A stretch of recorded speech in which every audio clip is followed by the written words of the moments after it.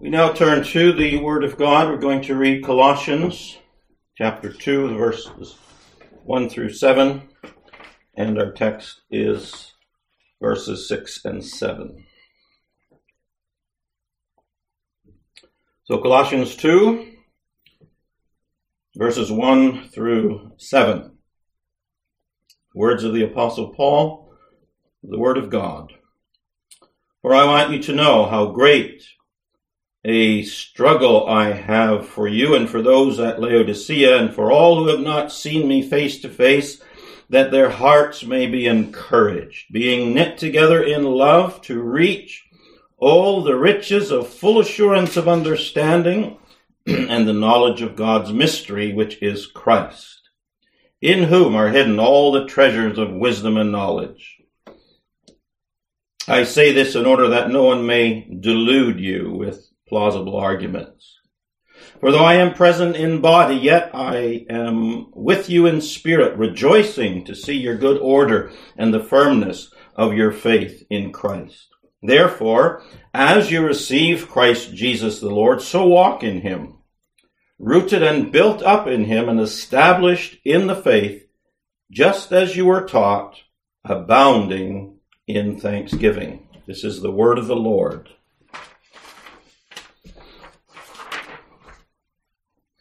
So this evening we consider Colossians chapter 2, verses 6 and 7.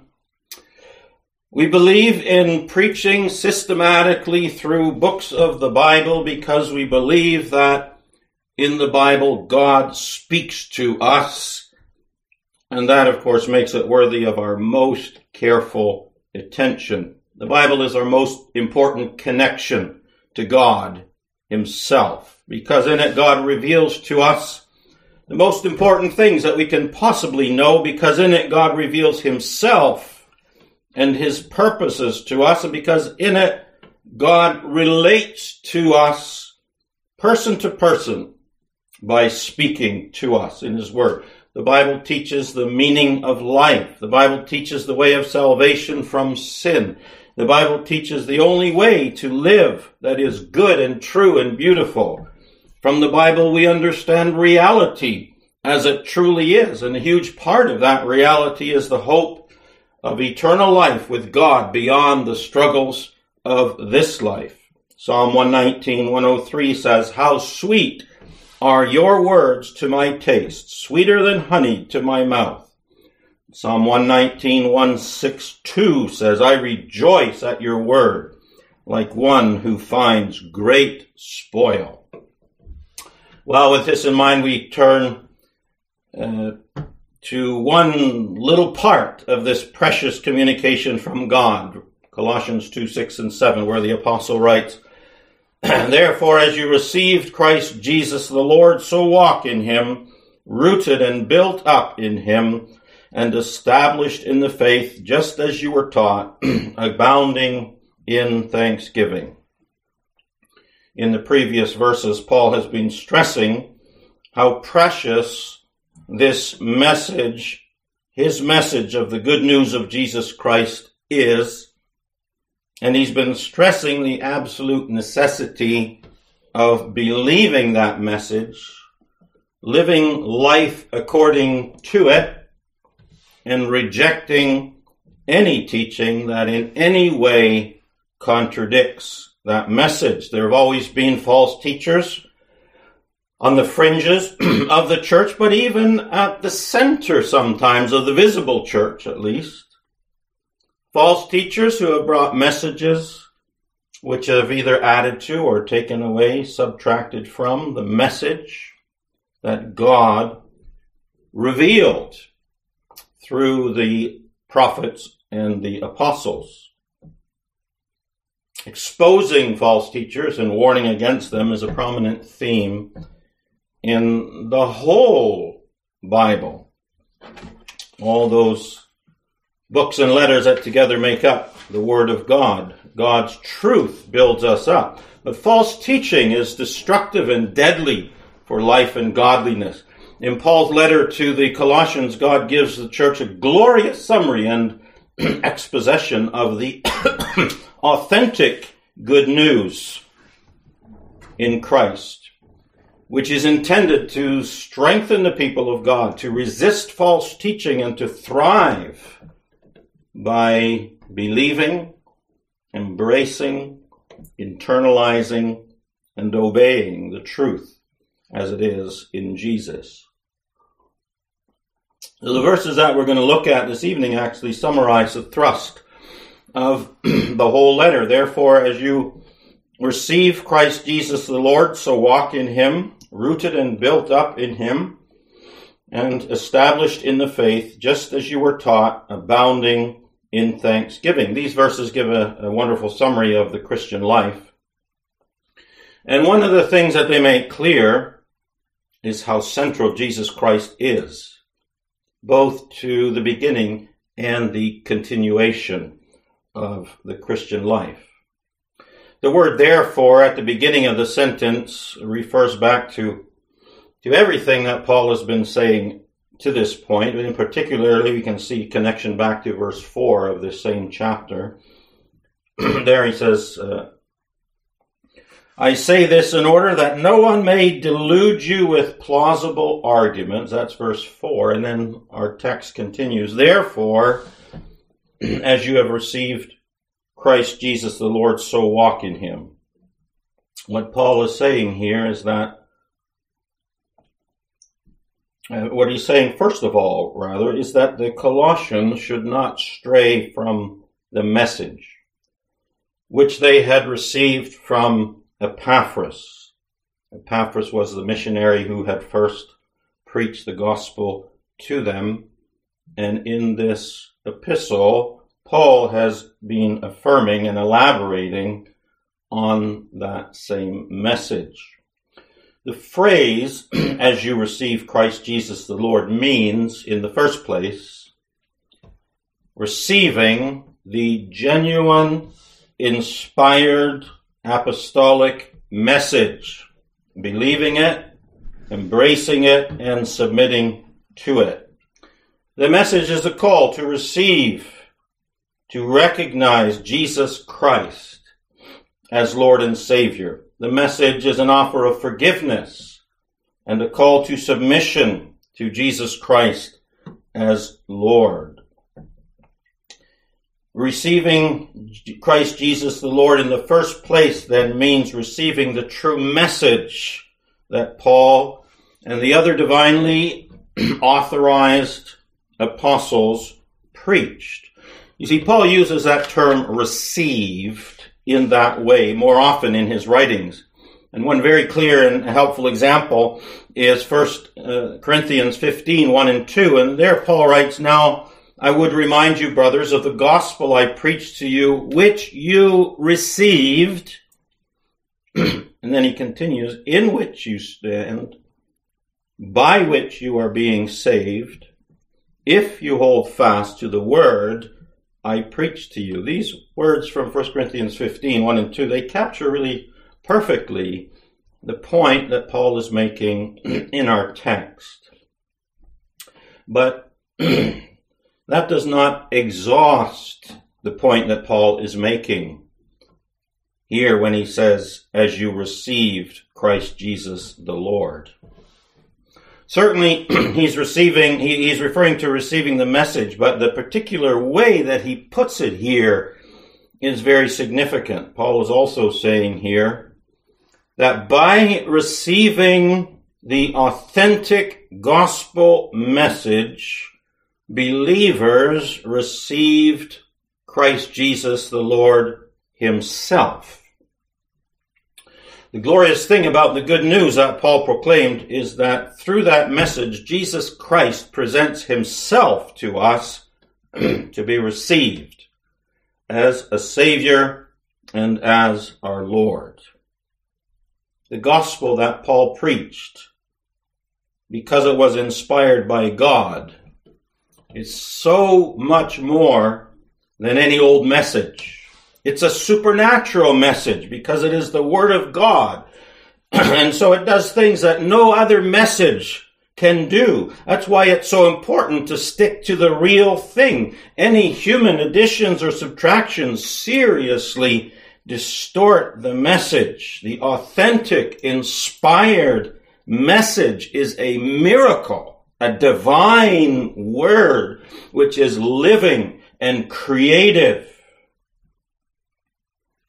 And in that glorious supernatural divine gospel, God presents the divine human person who is Jesus Christ the Lord. And so the response to the message is either a receiving or a rejecting of Jesus Christ himself. In the supernatural gospel message, Jesus Christ is presented to us both as the Lord to whom we must submit and the Savior in whom we must trust. When we receive the gospel, we receive Christ Jesus the Lord. We receive Christ as the promised Messiah who brought and is bringing the kingdom of God. We receive Jesus as the one who came to save his people from their sins. We receive the Lord as our Lord and as the Lord of all. It's vital that we understand that in receiving the gospel, we receive Jesus himself, which means we are brought into this multifaceted relationship with the Lord Jesus Christ himself. And what this teaches us is that there is an inseparable connection between Jesus and the gifts of salvation, the gifts of forgiveness and renewal and fullness of life. We do not just receive salvation, we receive a Savior. And because we have been created to live in relationship with God, there is no salvation without that relationship. Salvation is all about the relationship with God through Jesus Christ. The purpose of salvation is to restore the relationship. The state of salvation is the relationship with God. And so in terms of this text, we receive not some impersonal gift, but Jesus himself, motivated by by love. He gave his life for us. And then on the basis of his resurrection from the dead, he gives his life to us. He gives himself to us so that he is our Lord and our Savior. The good news is not only supernatural, it is also intensely personal. It's not just a gift we receive. It comes in the form of a relationship. And we see this in many ways in which Jesus speaks of himself. One instance is how he speaks of himself as the Lord Shepherd. As the great shepherd in John 10 verse 11, he says, I am the good shepherd. The good shepherd lays down his life for the sheep. Jesus does not just give a gift, he gives himself in loving sacrifice. And that's what Paul is stressing when he says that the Colossians receive Jesus Christ the Lord. To receive the message is to receive Jesus himself as our Savior and as our Lord. As our Savior, Jesus grants his righteousness and his life, and that is an ongoing reality. There is the one-time gift of reconciliation with God, but we live the rest of our life and the rest of eternity in the reality of that gift. There's also the ongoing reality of Jesus gradually forming us, reforming us, transforming us into his image and protecting us from our enemies. And so Jesus, being our Savior, is an ongoing reality and relationship. And so it is with Jesus being our Lord. It's an ongoing relationship of him ruling us and us submitting to his lordship and living under his authority with joy and thanksgiving. This is a beautiful thing. It's a personal thing. It's an ongoing relationship of love. And that's what it means to receive Christ Jesus the Lord. And now what Paul is urging here is that the Colossians continue as they have begun. Therefore, as you received Christ Jesus the Lord, so walk in him. The point he is making here is a very important one. The point he is making is that the ongoing life of Jesus, with Jesus, is a continuation of the beginning of life with Jesus.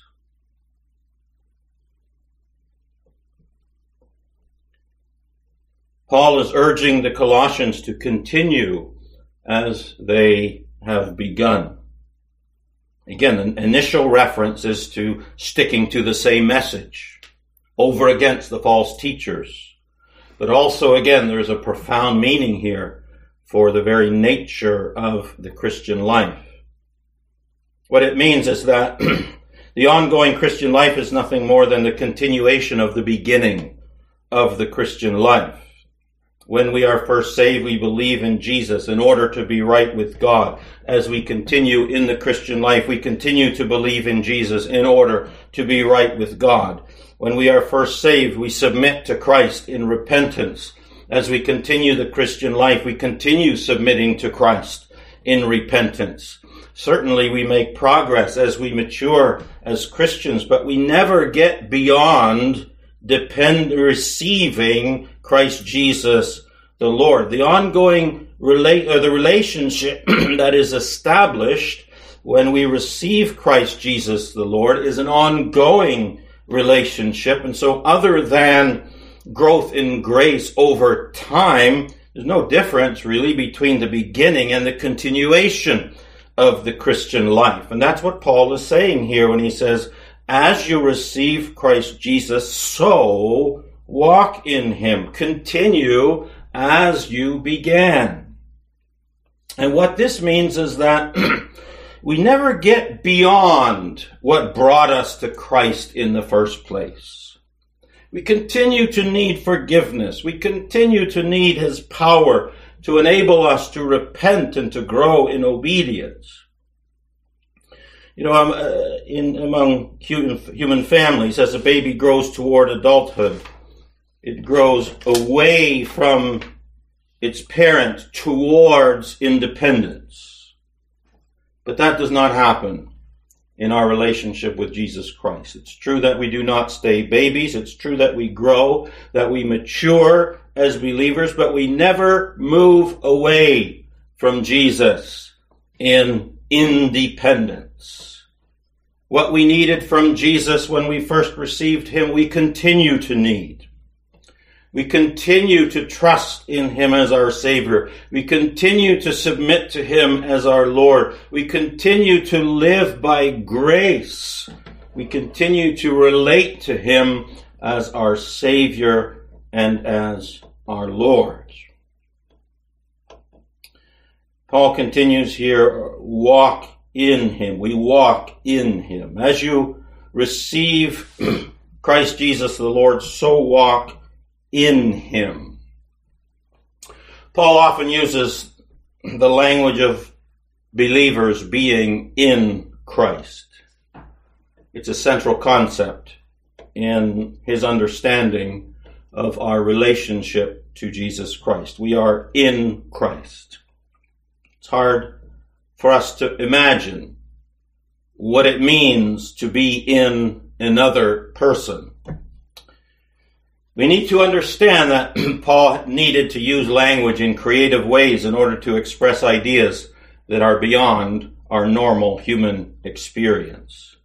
Jesus is God, and he can take us into a relationship with himself which is beyond our regular human experience. And so believers are in Christ. Christ and his people are one body in some mysterious way, and so it's possible to be in Christ. It means that we are one with him in a very profound way. We're connected to him in a very profound way. We're one with him in that he represents us before God so that his righteousness is our righteousness. We are one with him in this, that his life is in us, so that we are strengthened to live the life that he's calling us to live. This part happens, his life being in us happens through the Holy Spirit. It is the Spirit of Christ who dwells in us. And that is part of what it means to be in Christ. There's mystery here, but we can understand enough of what it means to understand the blessings of being in Christ and how dependent we are upon Christ. Now, continuing, the language that Paul uses in verse 7 gives us some other ways to imagine, to picture what it's meant to be in Christ. It means being rooted in him. As you receive Christ Jesus the Lord, so walk in him, rooted in him. Tree is rooted in the ground. It draws its nutrients from the ground. Its life is sustained by its rootedness in the ground. Its growth happens through the nutrients that it draws from the soil. And also it is kept from blowing down in storms by its rootedness in the ground. This is a picture of a believer in relation to Christ. We grow through our rootedness in him. Significant that the term rooted is passive. We do not root ourselves. God plants us in Christ. But we are then called to draw our sustenance from Christ as we walk in him. We're called to grow by means of the nutrients that we draw from Christ. What does that look like? Looks like all the ways that we are sustained and fed by our connectedness to Christ. It looks like realizing and being aware of the fact that the life of Christ is working in us through his Spirit so that we can grow toward Christ's likeness through his supernatural power that is at work in us. It looks like the nurture that we receive through the Word of God and through the sacraments and through prayer. And we can get more specific. Being rooted in Christ involves our thoughts. We are not trees that just grow up because we are trees. Our growth in Christ is not like the growth of our bodies that, as far as we are concerned, just happens. We're involved in our growth because God has given us minds and wills and hearts. And that means that our growth is related to our thoughts. It's related to what we do with our minds. And here the point is that we grow through our decisions, through increasing in our love for Christ. We grow through things like encouragement and hope and zeal. And these things come through thinking of Christ. They come through speaking to Christ and listening to him. In practical terms, being rooted in Christ involves our minds dwelling on Christ and what he has done for us and what he provides for us and what he desires for us, so that our love for him grows, so that we are encouraged, so that our hearts energize us to do things that are pleasing to Christ. And key to all that is the grace of Christ in forgiveness and acceptance, growth in obedience and growth in imitation of Christ is rooted in the joy and the peace that we feel because of God's loving embrace on the basis of what Christ has done for us. This is really the key to everything, and it's at the heart of what it means to be rooted in him. at least from our perspective. It is in him that we are forgiven. It is in him that we have acceptance with God. It is in him that God is pleased with us, that he delights in us, and that we live in the sunshine of his favor. And so walking in Christ, rooted in him, means that we live our lives out of the fullness of Christ and what he has done for us. This involves certainly the objective connection to Christ through his Spirit, which is how his life comes to us and strengthens us. But it also involves our subjective connection to Christ that comes from thinking of him as he reveals himself to us in his word. The objective connection to Christ by which his life empowers us is what we depend upon as we go forward. The subjective connection to Christ is our dwelling on his glory and his loveliness and his love and all the wonderful blessings of his salvation. And from that comes love and encouragement and enthusiasm and joy that energizes us to live the life that Christ is calling us to live. And that's why it's so important for us not only to read the Word of God, but to dwell on it, to savor it, to immerse our hearts in the ideas and the images and the insights that nurture our love for Christ and our delight in Christ and our desire to please him. Paul next gives us another metaphor to think about. As you receive Christ Jesus the Lord, so walk in him, built up in him. Here we have another way to think of what it means to be in Christ. We walk in him, built up in him. And again, we have the familiar relationship between what God does and what we do. We walk in Christ while we are built up in him. We walk, God builds. The imagery of building is a common one in the New Testament for the Christian life. It is an image that incorporates our connectedness to other believers. It is an image of the church. The building of a building involves connecting many parts together. Church is compared to a building which God is building. And this imagery involves pieces that are fit together to become one. The building of the church involves individuals growing in the context of togetherness. Ephesians 2:20 and 21 gives a fuller picture, a fuller description of this picture.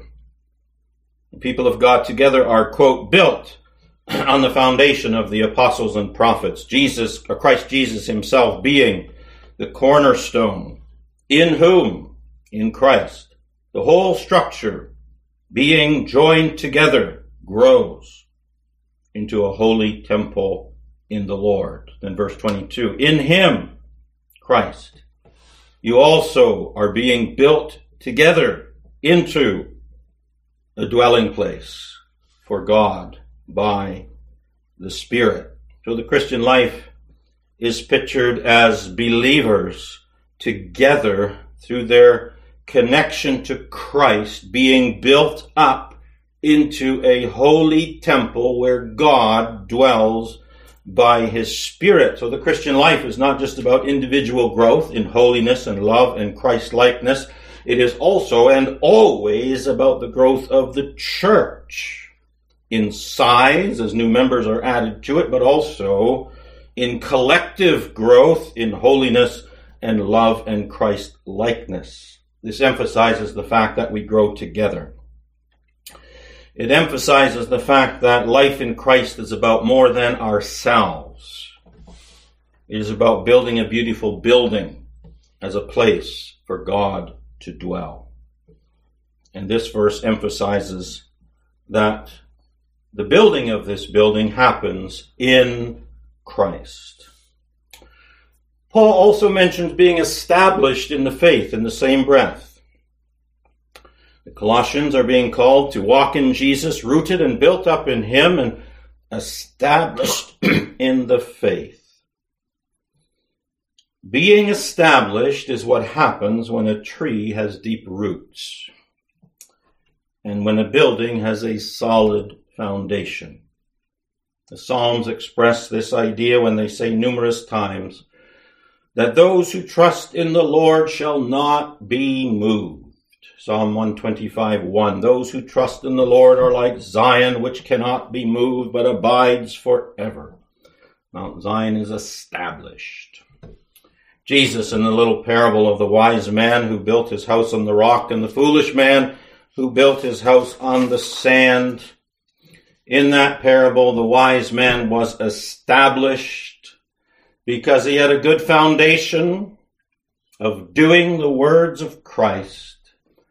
The foolish man was not established because he did not hear and do the words of Christ, and so his house came tumbling down when the rains came down and the floods came up. Paul is saying that the Christian life of walking in Christ, being rooted and built up in him, goes together with being established in the faith. Being established in the faith means not being tossed to and fro by every wind of doctrine. It means standing firm in the face of temptations and the allurements of the world. It means not being moved when the earth gives way and the mountains are moved to the heart of the sea. Living the Christian life has its challenges. We can be unstable in our embrace of God's truth because we are not willing to endure sound teaching, but have itching ears so that we accumulate for ourselves teachers to suit our own passions. As Paul warns in 2 Timothy 4:3, we can be buffeted by the storms of life and be blown over if we are not deeply rooted in Christ. By what Paul has been saying in this verse, what Paul has been saying in this verse is the way to be established in the faith. The faith that they had been taught. The faith that is expressed in apostolic teaching. The way to be established in the faith is to walk in Christ, rooted in him, and being built up in him. And finally, he adds abounding in thanksgiving, receiving Christ Jesus the Lord, and so walking in him, rooted and built up in him, and established in the faith, just as you were taught, goes together with abounding in thanksgiving. The relationship with Jesus Christ the Lord that is described in these verses is so wonderful that abounding in thanksgiving describes the life that we are called to live. We are to walk in Christ abounding in thanksgiving. This is part of our calling as those who have received Christ Jesus the Lord and who continue to walk in him. The language of abounding in thanksgiving highlights the incredible blessedness that belongs to having Jesus Christ as our Savior and Lord. Thanksgiving acknowledges good gifts. Thanksgiving is a response to someone who has given us something that is valuable and precious and appreciated. The thanksgiving that Paul is urging here is the appropriate response for the greatest possible good that can ever be received. There are no words to adequately describe the value of what we receive when we receive Christ Jesus the Lord. The relationship with Jesus that these verses are about, what the gospel is about, that is more precious than any other possible thing in the world. Jesus himself expresses this idea in the little parable of the pearl of great price. In Matthew 13:45 and 46, he says, "The kingdom of heaven is like a merchant in search of fine pearls who on finding the one pearl of great value went and sold all that he had and bought it." There's nothing more precious, nothing more valuable than the kingdom of heaven. And having the kingdom of heaven is the same essentially as receiving Christ Jesus as Lord. It means a loving relationship with Christ. It means belonging to Him. It means the forgiveness of our sins. It means the satisfaction of our souls. It means being delivered from death. It means fullness of life. It means a glorious purpose. It means peace and joy in our relationship with God in Christ and with the people of God. We do not experience all the joys in perfection in this life, but we do experience a beginning and the promise of perfection in our eternal home.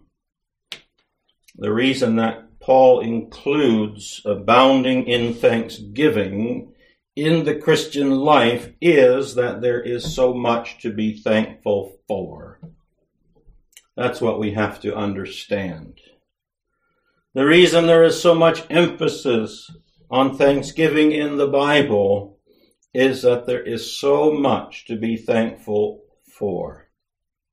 And we need to see that.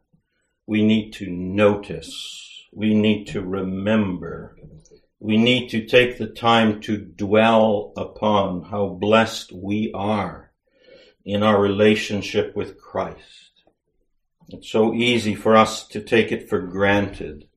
And so we need to be deliberate about bringing to mind the riches that we have in our relationship with Christ so that we cannot help but abound in thanksgiving. Let's pray. Oh Lord, what a gospel. What a glorious good news in the message, the inspired message of the apostles and the prophets. A message that presents Jesus Christ to us to be received, to be embraced as Savior and Lord.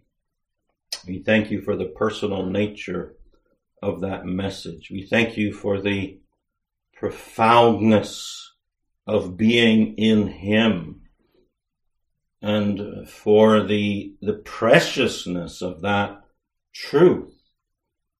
That even though it's difficult to picture, yet we can understand to some extent how being in Christ, being connected to Him, being one with Him, enables us to receive all that we need from Him. And Lord, we pray that you would help us to value our relationship with Christ so that we do abound in thanksgiving.